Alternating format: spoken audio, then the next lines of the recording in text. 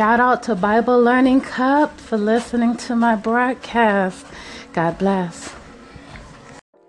Hello everyone, my name is Miss Lalita Dorendo Williams, the author of Be Strong, Stay Strong, and Escape from Hateland.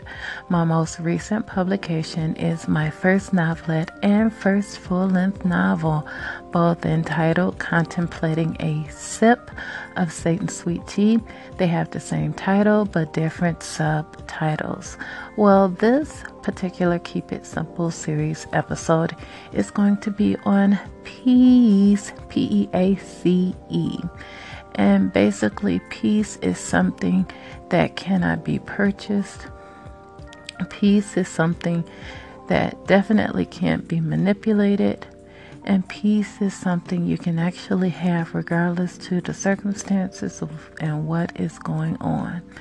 And so I remember growing up where I was always in fear. I grew up in a household where, my parents did the best they could, but I was just so full of fear. I'm hearing about little girls that was being kidnapped and raped and killed and all of this different stuff, and just so much anxiety as a child. And then also growing up in a home where being attractive wasn't praised. It was actually frowned upon, and I guess my mother was afraid that my appearance would go to my head, and so it ended up creating an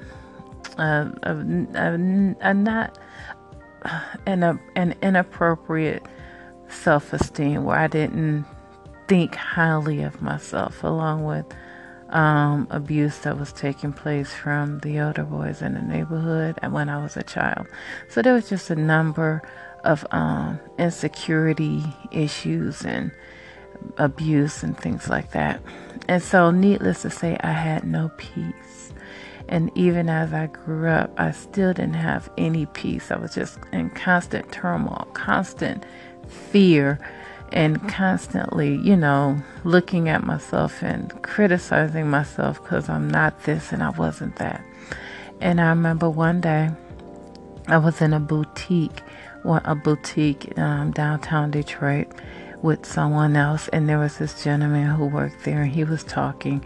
And if you've ever been the type of person who just did not have any peace, and your emotions and feelings are just kind of everywhere because of the turmoil and the inner fight going on within you. And the longer we were in that store, then we realized it was like, oh boy, it's just calm. It's like he was like a pebble in a that was tossed in a lake where it seemed like the smallest, most insignificant thing, but we joked and said that, man, you could drop him in the middle of a mob and it's like eventually there will be no mob anymore. They would just be calm. And so at that point I was like, you know what, I'm gonna make up my mind to be that way now. Of course, it took more than just willpower. It actually took me not only giving my life back over to Christ, but constantly getting in the Word of God and finding every scripture I could find on peace and just saying it all of the time. And one of them was a scripture located in the book of Isaiah where it said, "Great shall be the peace of thy children." And then another scripture that was saying, "He will keep you in perfect peace, mature peace, as long as your mind is stayed on Him, as long as you trust in Him."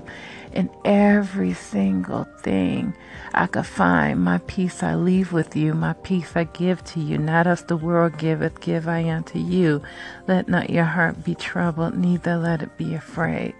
And that particular scripture is found in the Gospels, and then in the Pauline epistles where it says, let the peace of God rule and reign in your hearts. in your hearts, your mind, your will, your emotions, your innermost being. And then I end up being a very peaceful person. Isn't that something? So locate a peace scripture in King James. God bless.